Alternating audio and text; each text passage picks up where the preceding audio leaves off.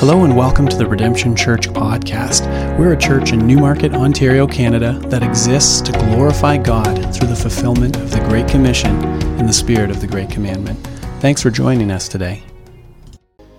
Father, that is our prayer, God, that our lives would be used to magnify the greatness and the glory of your name.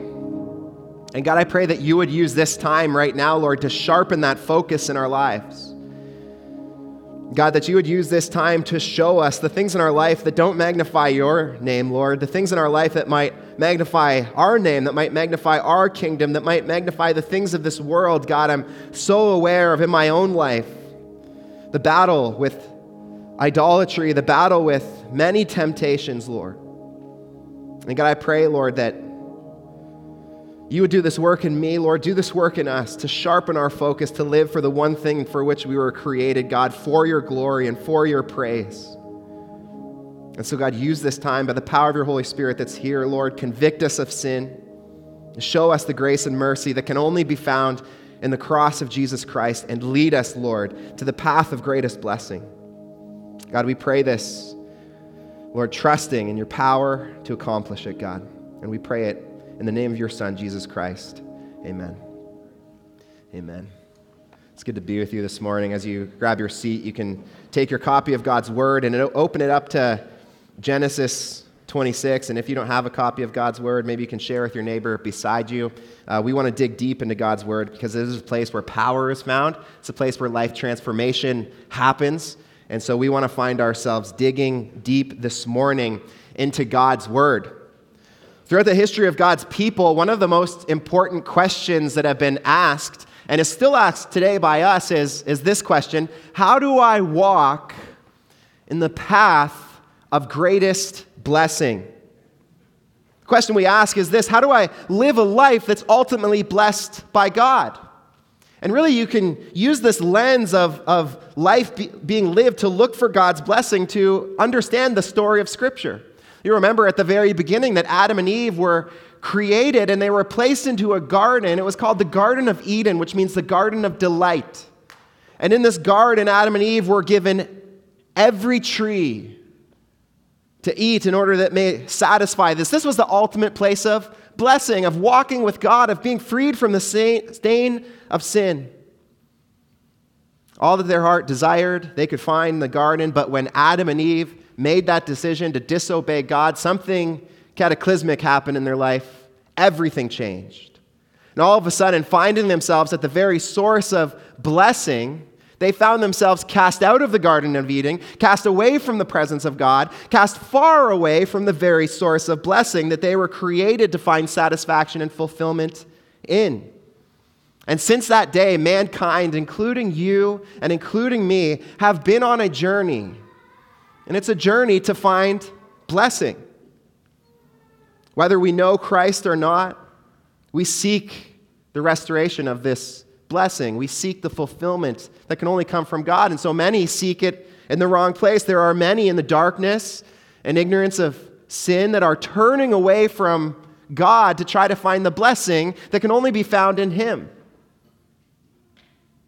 Many of us fall into the same trap, all of us seeking blessings that maybe come from worldly treasures or blessings that might come from relationships or seeking pleasure from people. Whatever the case is, God's Word reveals to us a journey that each of us are on to find again, like Adam and Eve once had, this source of fulfillment, this source of blessing.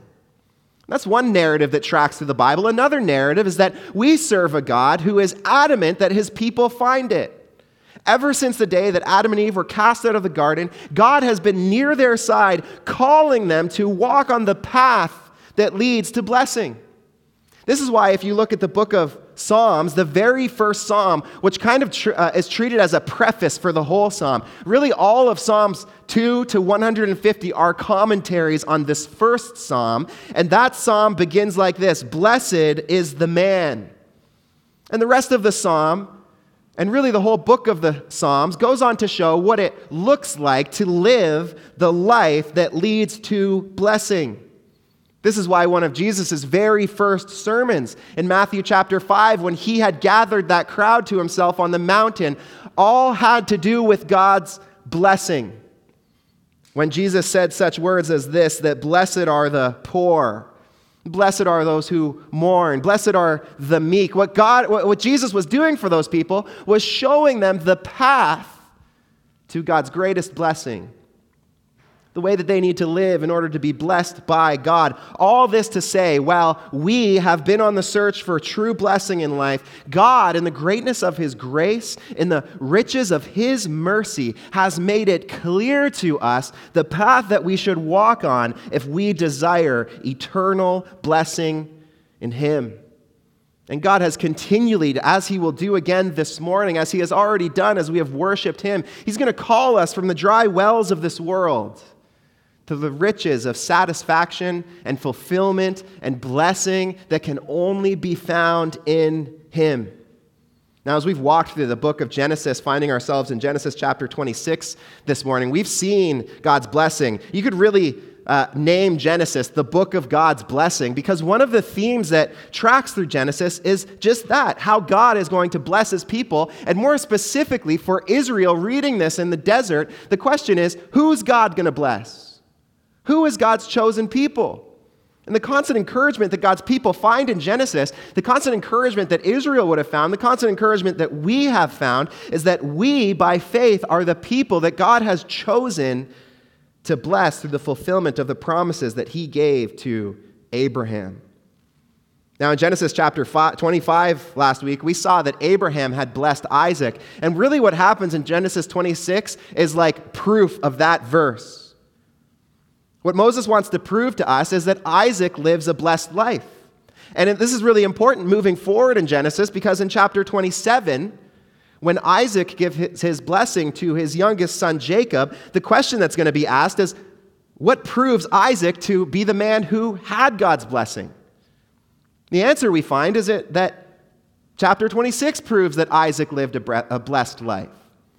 As we see the blessing that Isaac receives from God in chapter 26, I want you to see the answer to this question: how do we place ourselves in the path of greatest blessings? How do we grab hold of that blessing which mankind has been seeking ever since the beginning of their creation? I want you to see this in Genesis 26. Let's read this together. If you have your copy of God's Word, read along with me. I'm going to read the whole chapter in full so that we can set ourselves in the context of this story. It says, "Now there was a famine in the land, besides the former famine that was in the days of Abraham. And Isaac went to Gerar, to Abimelech, king of the Philistines. And the Lord appeared to him and said, 'Do not go down to Egypt.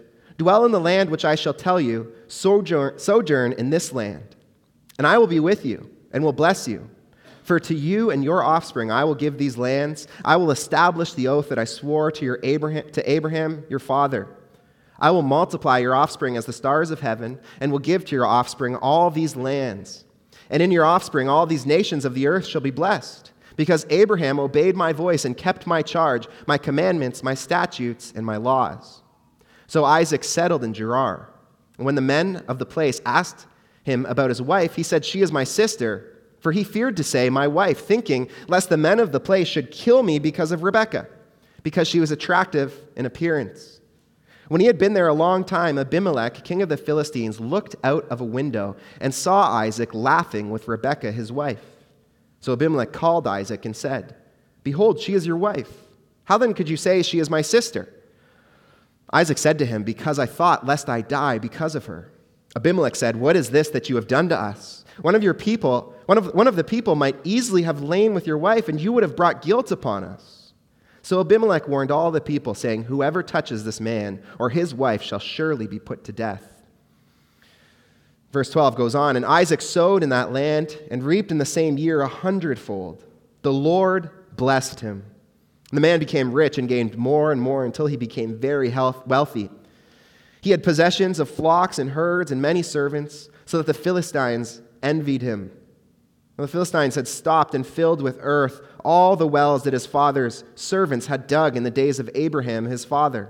And Abimelech said to Isaac, 'Go away from us, for you are much mightier than we.' So Isaac departed from there and encamped in the valley of Gerar and settled there. And Isaac dug again the wells of water that had been dug in the days of Abraham his father, which the Philistines had stopped after the death of Abraham. And he gave them the names his father had given them. But when Isaac's servants dug in the valley and found there a well of spring water, the herdsmen of Gerar quarreled with Isaac's herdsmen, saying, "The water is ours." So he called the name of the well Esek, because they contended with him. Then they dug another well, and they quarreled over that also. So he called its name Sitnah. And he moved from there and dug another well, and they did not quarrel over it. So he called its name Rehoboth, saying, "For now the Lord has made room for us, and we shall be fruitful in the land." From there he went up to Beersheba, and the Lord appeared to him the same night and said, "I am the God of Abraham your father. Fear not, for I am with you and will bless you, and multiply your offspring, for my servant Abraham's sake." So he built an altar there and called upon the name of the Lord and pitched his tent there. And there Isaac's servants dug a well. When Abimelech went to him from Gerar with Ahuzzath, his advisor, and Phicol, the commander of his army, Isaac said to him, "Why have you come to me, seeing that you hate me and have sent me away from you?" They said, "We plainly see that the Lord has been with you."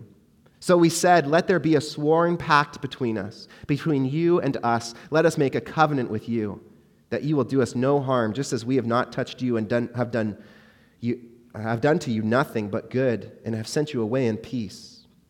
You are now the blessed of the Lord." So he made them a feast, and they ate and drank. In the morning they rose and exchanged oaths, and Isaac sent them on their way, and they departed from him in peace. That same day Isaac's servants came and told him about the well that they had dug, and said to him, "We have found water," and he called it Sheba. Therefore the name of the city is Beersheba to this day.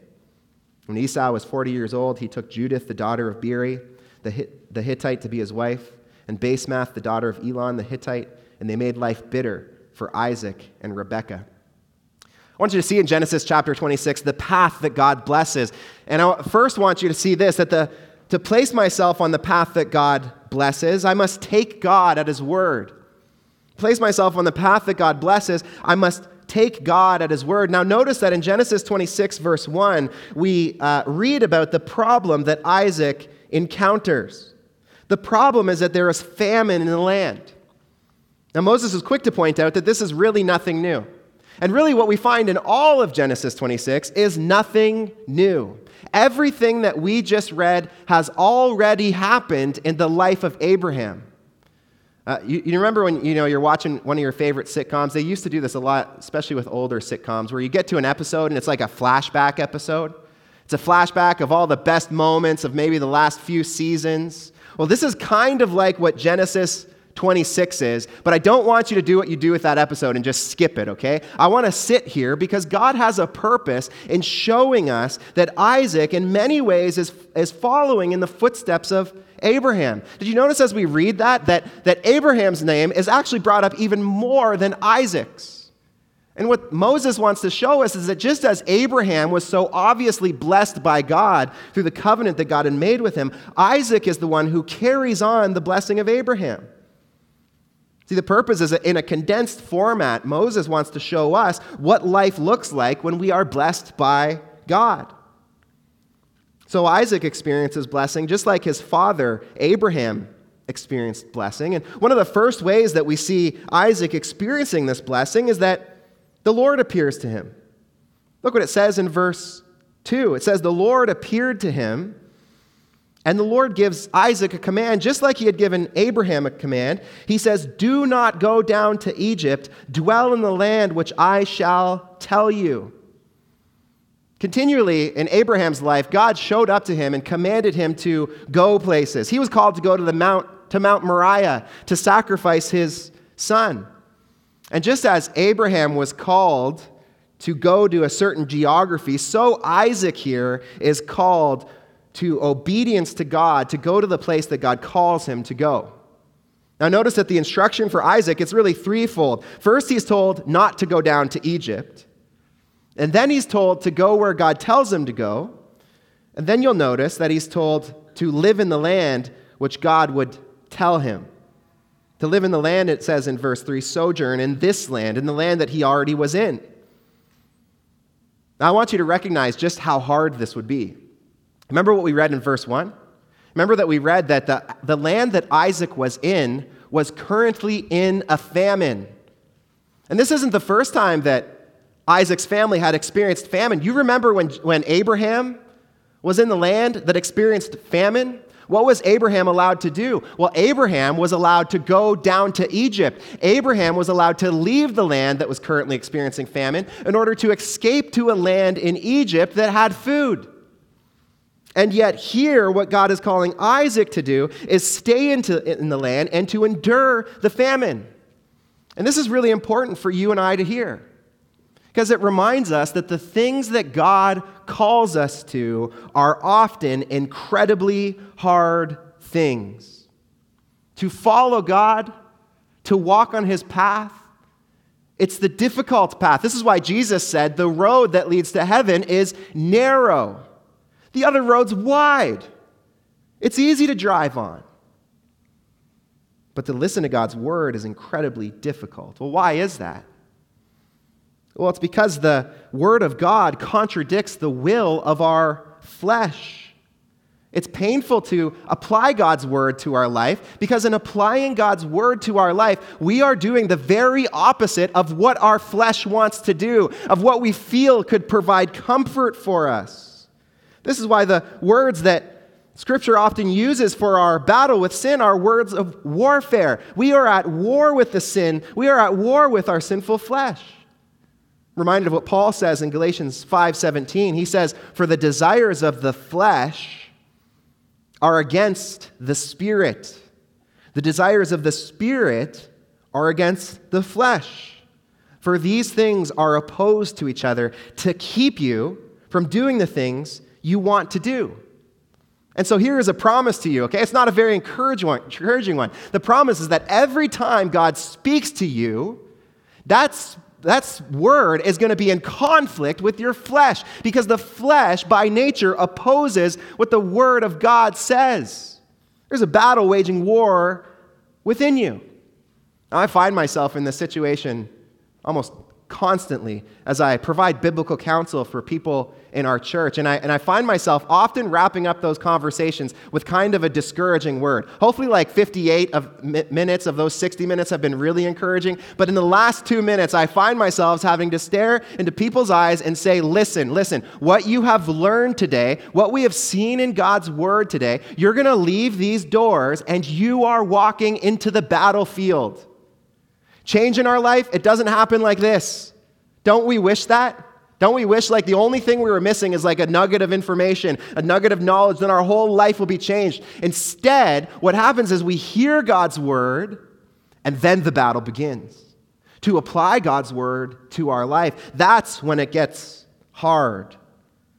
That's why the writer of Hebrews says that the word of God is a double-edged sword. The idea is this: the word of God is sharp. It is going to inflict pain. A modern-day equivalent of a double-edged sword would be like the surgeon's scalpel.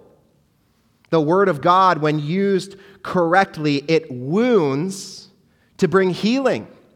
You ever talk to someone who's going into surgery and they say, I'm not really excited for the healing that this surgery is going to bring. I'm just so excited to go, under the anesthetics and fall asleep and go under the surgeon's scalpel. I'm really excited for the surgery itself. No, that would be insane.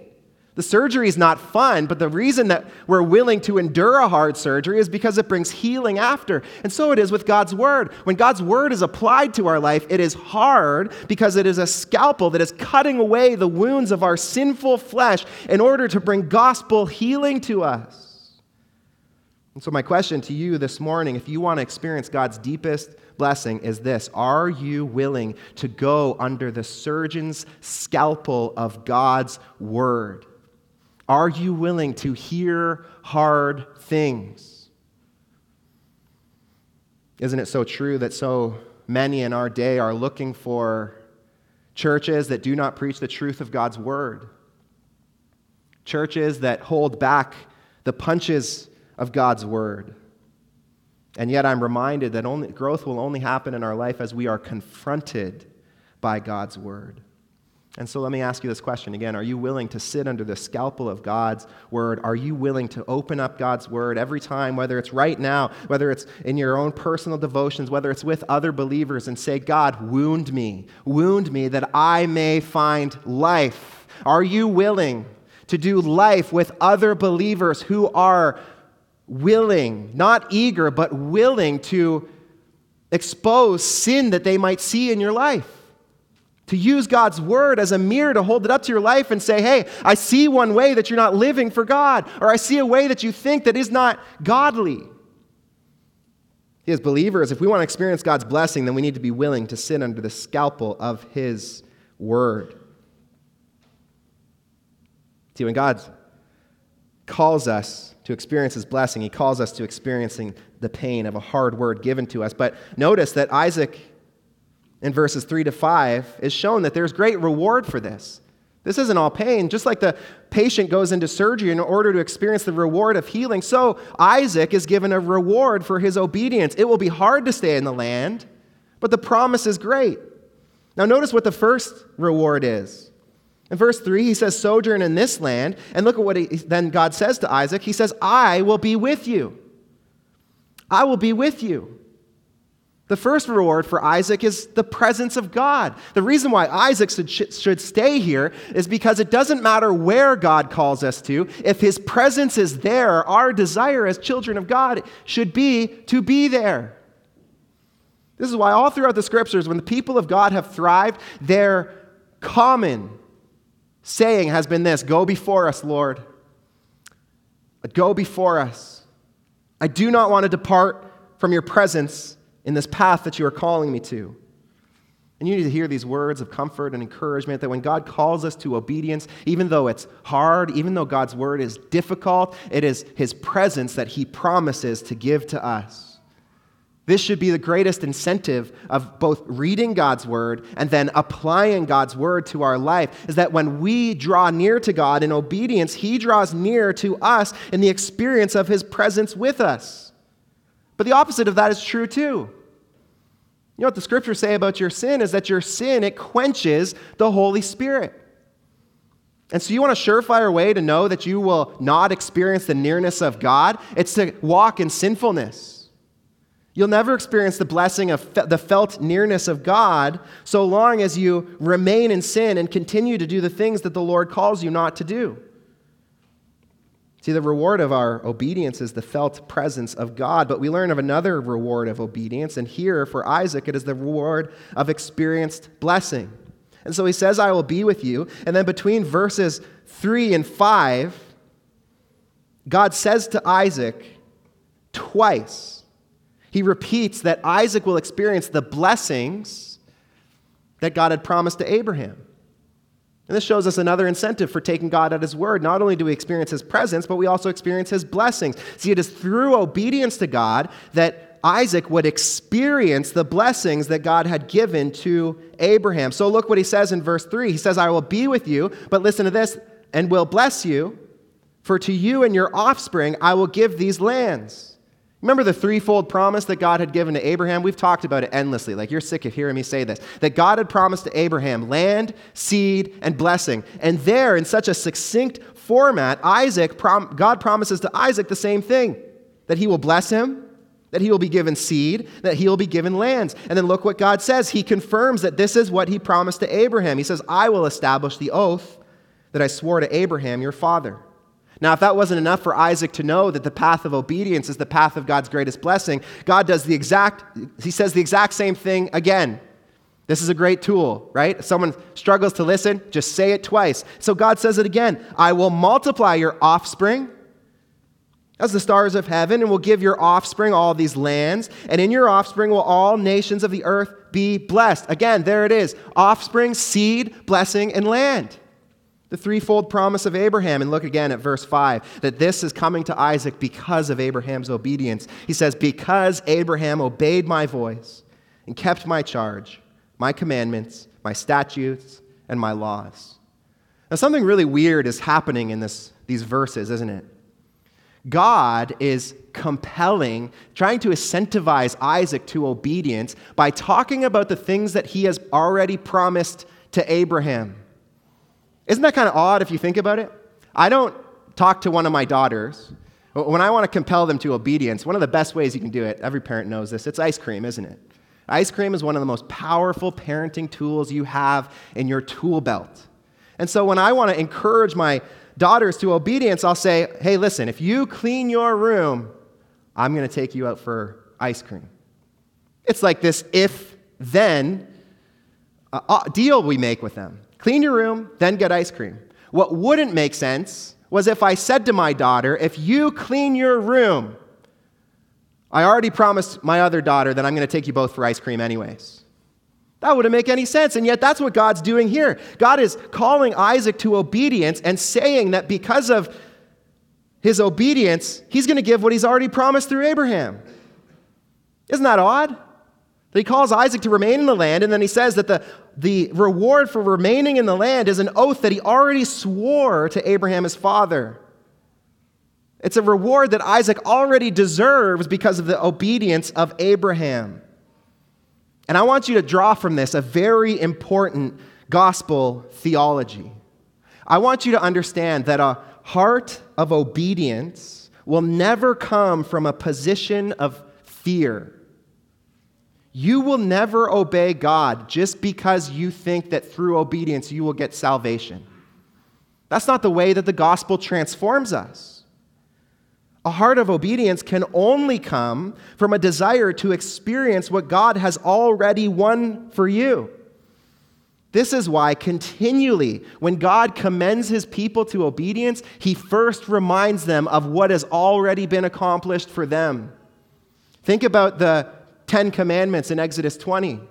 Before God gets into the 10 Commandments, he first reminds Moses that it was him who redeemed them from slavery in Egypt. Think about the pattern we see in the Gospels. Think about the book of Ephesians, where Paul spends 3 chapters laying out a deep theology of God and the gospel. And it isn't until chapter 4, once we understand all that Christ has done to redeem us, it's not till chapter 4 that Paul says that we are to live in a way that is worthy of the gospel. And I want you to see this, that taking God at his word requires that you have a heart impacted by the work that he has already done for you, by the victory that he has already won for you. That's why I love when we sing songs like we sang this morning, that we are fighting a battle that God has already won, that we're fighting in the power that he gives us, because this is the Christian life. We aren't obeying God in order to earn something we don't have. We are obeying God to experience something we've already been given, the blessing that has come to us through the gospel of Jesus Christ. And so in order to place ourselves on the path of God's blessing, we take God at his word. But there's a second way I want you to see this morning that we place ourselves on the path of God's blessing. And the second way that we place ourselves on this path is by trusting God in our weakness. We trust God in our weakness. Now in verse 6, we find that Isaac is obedient to the command that God had given it to him. And so we read there that Isaac settled in Gerar. He stays here even though trouble will find him. See, though Isaac is promised God's presence, which should be a presence that brings him the comfort of safety and peace and knowledge that no matter how circumstances play out, he's going to be provided for. Isaac should have been reminded that this God who promised his presence to him was the same God that was with him on Mount Moriah. This is Jehovah Jireh, who will provide for his people. And yet, instead of trusting God, we read here that Isaac's life is filled with fear. You see that in verse 7. It says, when the men of the place asked him about his wife, he said, "She is my sister," for he feared to say. Isaac seeks his own safety and provision. Instead of trusting God's promise that if he were to stay in the land, God would go with him, Isaac believes that if he is honest about his wife Rebekah, then these men will kill him. And really what Isaac's believing in this moment is that he can secure greater blessing for himself by not trusting God, but by trusting his own way. And so even though he's been told by God to stay in the land, he decides to do it his own way. He lies about his wife, saying that she is her sister. And I want you to understand that this is the heart of all our disobedience. This is the heart of all our waywardness, is that we believe that our own way will secure more blessing for us than God's way. At the heart of every sin, at the heart of all of our waywardness, is this belief that my way is better than God's way. And the reason that we struggle to follow God is because we just cannot imagine how God could bless us by walking in obedience to the word that he has given to us. And so if we desire comfort, instead of acting in the way that God has told us, we will act in the way that we think best to get us comfort. If we desire pleasure, instead of seeking pleasure the way that God has told us, we will seek pleasure in this world the way that we think will best please and satisfy us.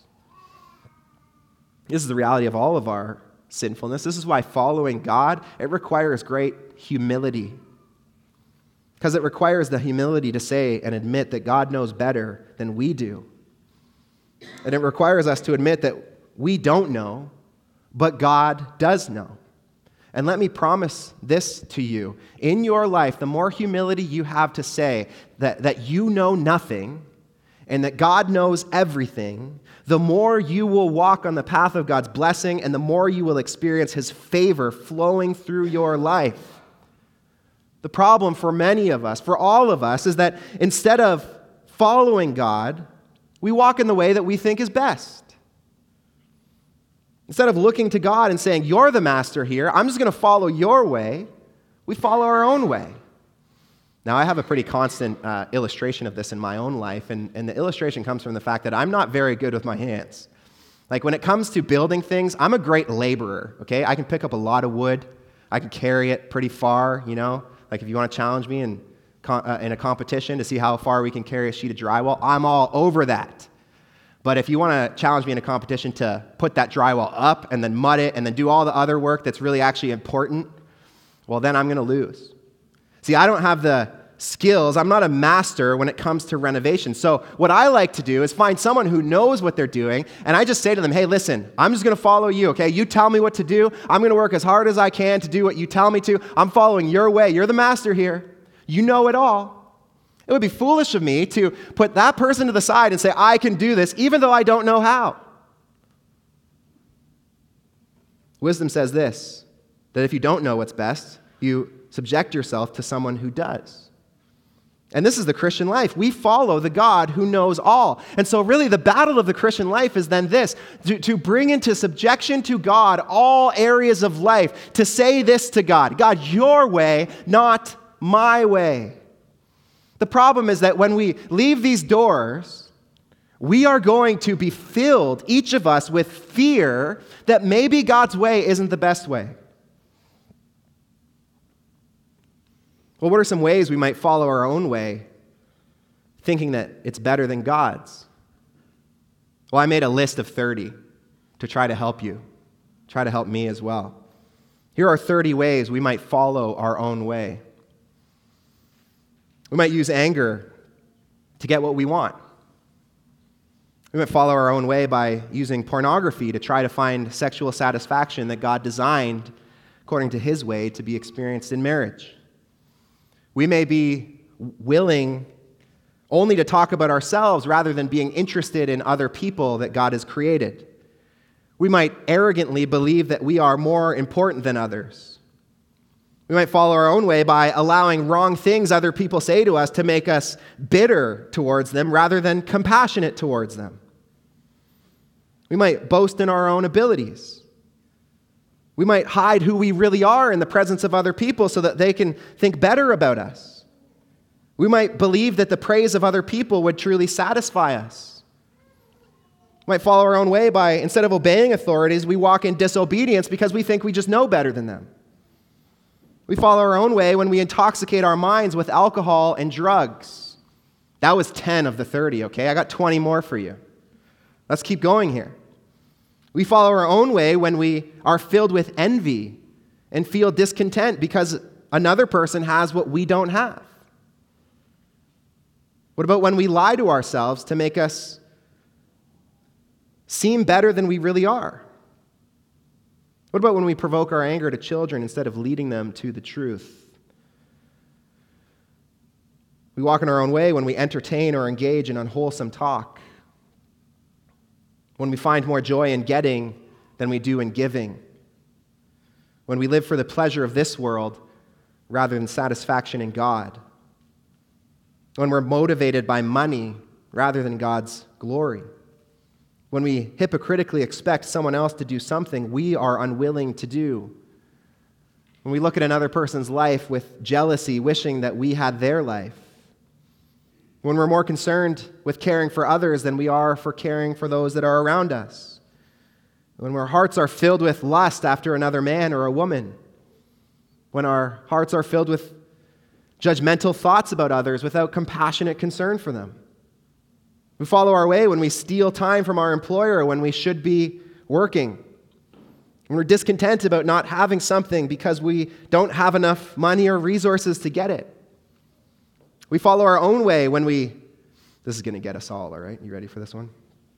When we lack self-control around food and are driven by impulse and cravings and desire.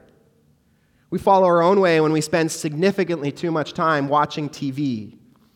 When we seek to find our worth in how many likes we get on social media. When we walk in our own power instead of dependence on God. When we spend our days not meditating on God or thinking about Him at all during the day. And when we're willing to gossip about other people and share information that is not ours. Now, here's my hope in sharing this list. I hope that you, like me, have been condemned by this list. I hope that there are many things in that list that you put up your hand and you say, yeah, that's me, I struggle. I struggle with that. I often think that way is better than God's way. Because I want you to understand that the gospel is for the weak. And what God is doing here by exposing us to Isaac's weakness is showing us that the blessings that He reserves are for people who are too weak to win them by their own power. See, Abimelech is the one who has to expose Isaac of this weakness. Abimelech is the one who sees Isaac laughing with his wife, discovers that he's lied. Abimelech is the one who exposes Isaac to his sinful reality that he's walking in his own way instead of God's. And yet the point of this passage isn't to condemn Isaac. The point of this passage is to show that even though Isaac is unworthy of the blessing, what we read in verse 12 is that he still receives blessing. God still blesses him.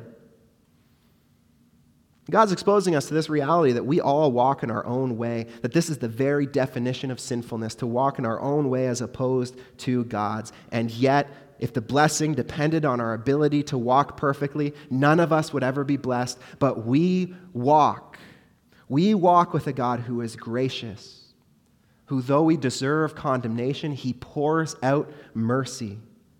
That because of His mercy and grace, it's possible for us to experience the blessing that He has reserved for us. And so can I ask you this question? Have you embraced this weakness in your life? Have you embraced weakness? You know, I hope that when people walk through our doors, their first reaction isn't like, oh, wow, everyone here really has their life together. My desire is that when people first walk through these doors, they think, wow, these people are all really messed up. Like if we're really honest, if we're really vulnerable with each other, isn't that what people's reaction of us is going to be? Because none of us follows God's way perfectly. All of us struggle in our own way. All of us are weak. And what God is gathering here is a community of weak people who are looking to a strong God to say, God, work through me so that you might be glorified, not so that my strength might be glorified. And so we trust God in our weakness, and that's the path that we find God's greatest blessing because He desires to work in the weak. The third thing I want you to see about the path of God's blessing is that we walk on it when we treasure God through life's worry. When we treasure God through life's worry. See, Isaac's issues, they don't stop with just the fear of Abimelech. In verse 16, Isaac's told to go away from Abimelech, and in verse 17, he listens. Isaac is driven from Gerar to the valley of Gerar. And there's this idea that Moses is getting at here. He's kind of painting this picture that, like, this is bleak. Isaac is being driven away even further from the place of blessing. This is the valley. But not only that, he uses this word encamped. Now, I personally love camping, but there are some in this room that when it comes to camping, you just cannot understand. Why would someone ever leave the luxuries of home in order to live in a home with flimsy tent walls where you could be eaten by a bear? There just seems nothing really appealing but from being away from home and living there. And I understand that sentiment. And this word encamped is to draw us to that reality, because every time Moses uses this word again, almost every time, it's in reference to Israel in the desert. When God's people encamp, the idea is like they're far away from home. This is not the place that they are supposed to be. Isaac encamps here, but he continually runs into problem after problem. The first problem is that the Philistines had filled up all the wells that Abraham had dug so that there's no water. And when Isaac goes to dig a well, then the shepherds of Gerar, they come and they fill the well again. And it must be really interesting for Isaac, who was told to remain in this land, but by every visible sign, as he tries to interpret his circumstances, it seems like this is not the place he's supposed to be. Nothing's going well for him. He's been driven out of the city. He can't have any water, because every time he finds water, they fill the well back up again. Certainly, it doesn't feel like things are going his way. I wonder if you've ever looked at your life and felt the same. You ever looked at life and just thought, this is not going the way that I would plan it?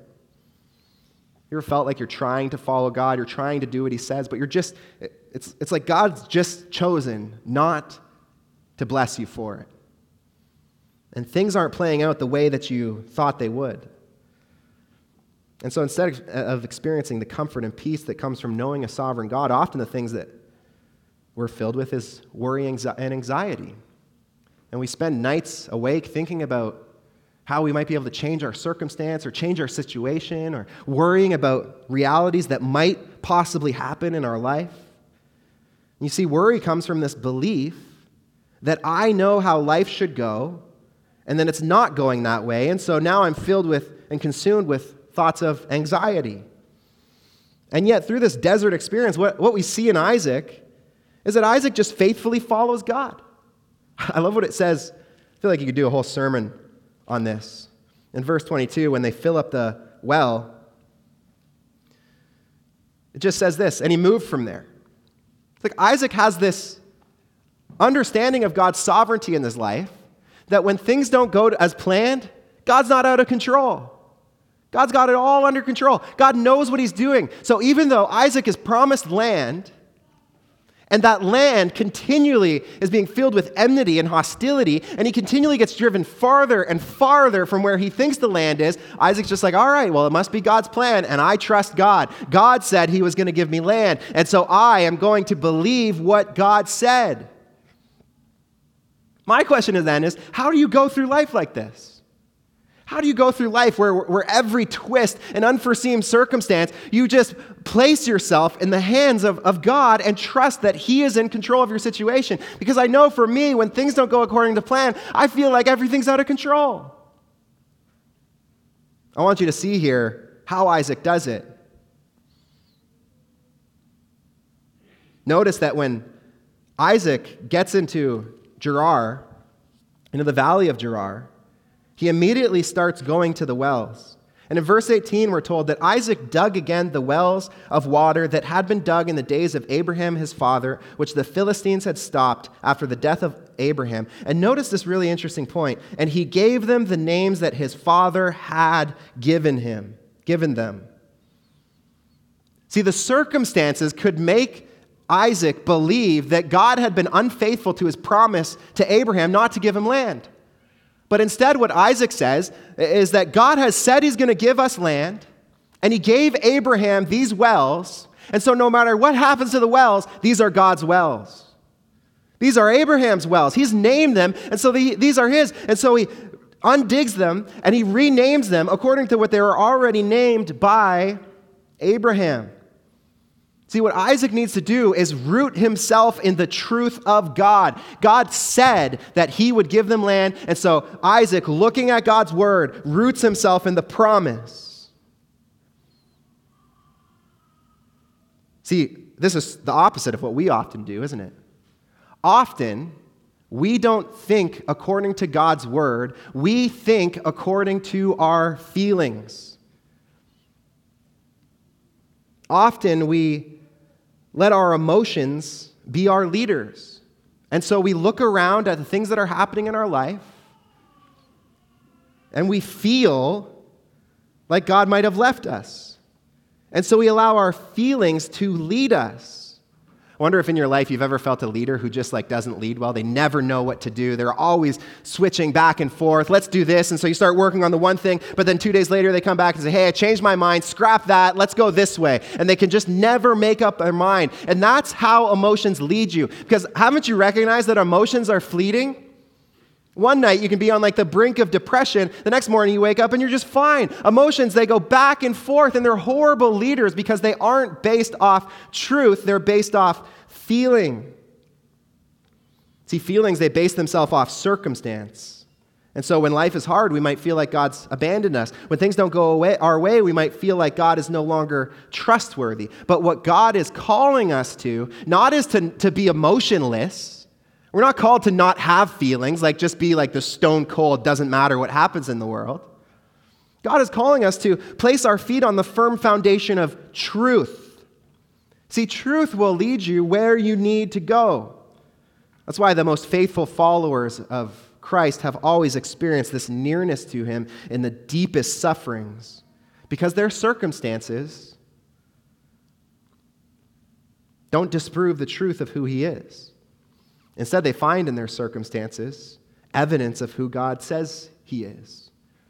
And this is what we need to do. This is exactly the evidence that Isaac finds. He believes that because God said he would give him land, that he will do it. And so he undigs the wells. It doesn't stop there. Twice these wells are then filled in by the Philistines.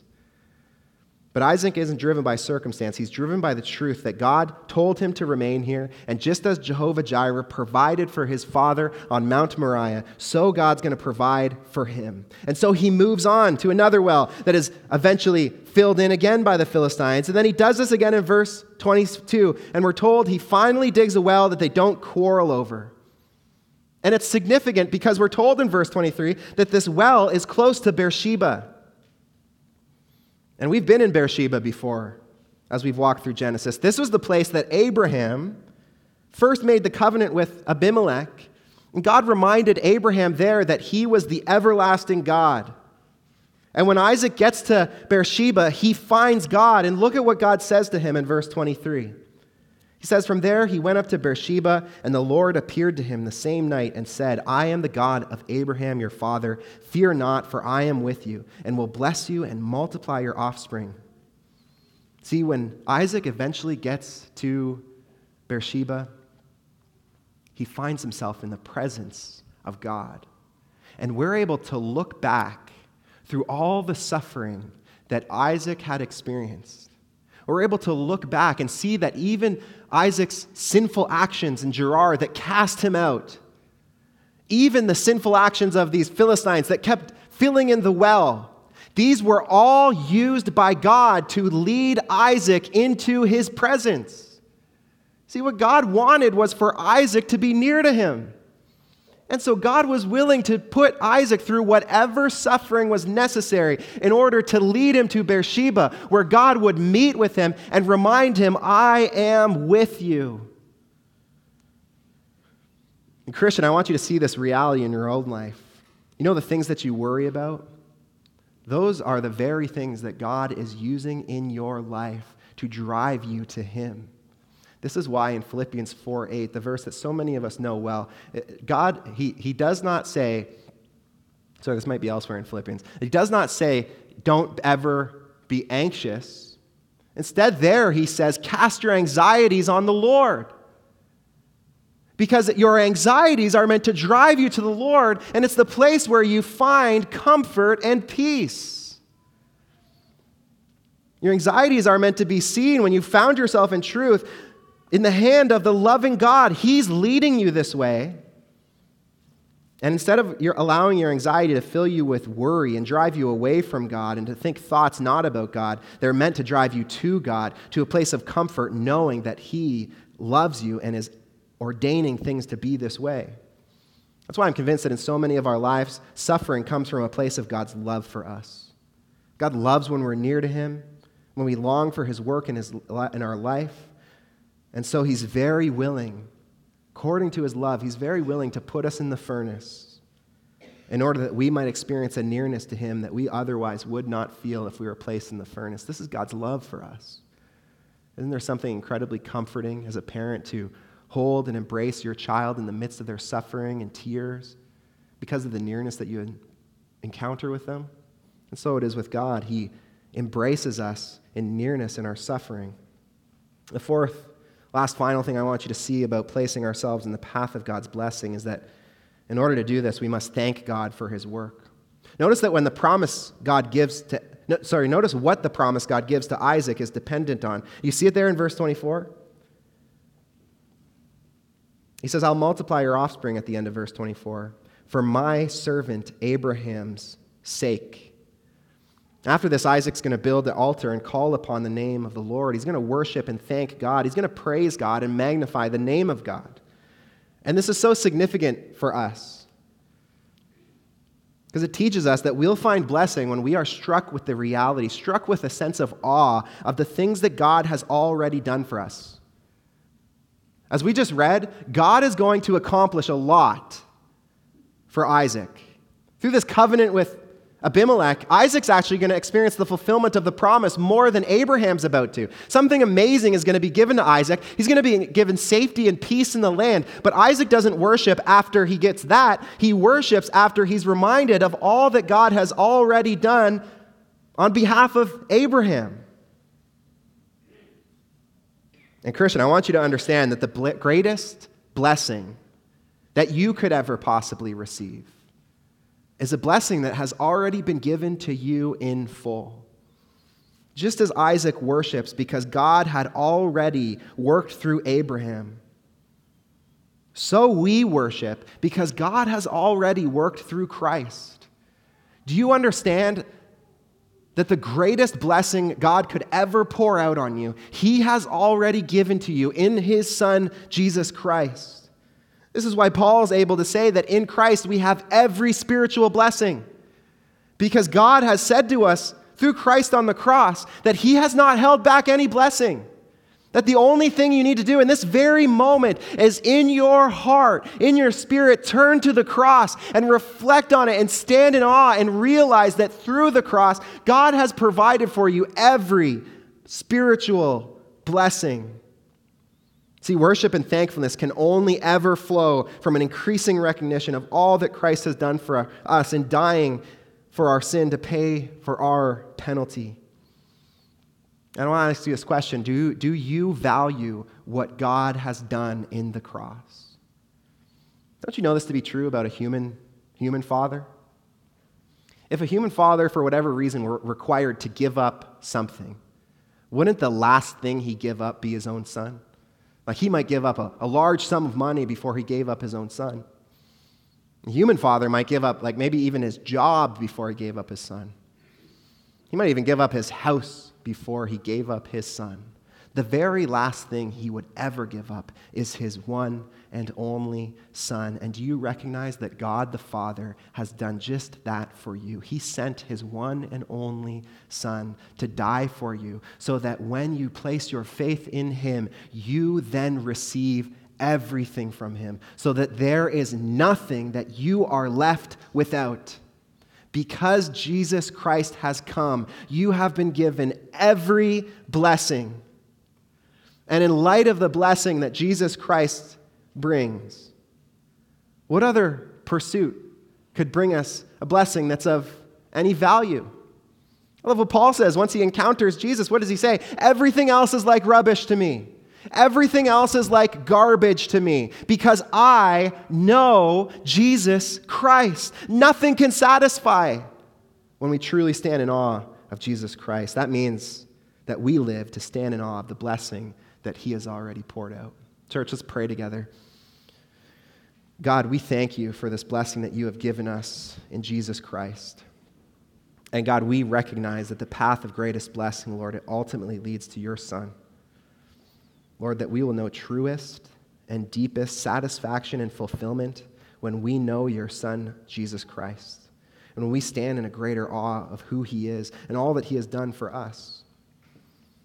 And so, God, in this moment, as we end our time together here, corporately worshiping you, Lord, I pray that we would take this moment as we respond in song, God, to declare in our hearts personally that there is nothing of more value than to know you. To say like Paul did, Lord, that all else is rubbish in comparison to just the knowledge of you. And that, God, because we know you, because we know all that you have done in your Son, we now have every spiritual blessing given to us. And so, God, drive us to the foot of the cross. Drive us to your Son. And may we worship now in response to this belief we have, Lord, that in you we have everything and that you are worthy of our all. So we give this praise to you, God. And we pray this in the name of your Son. Amen.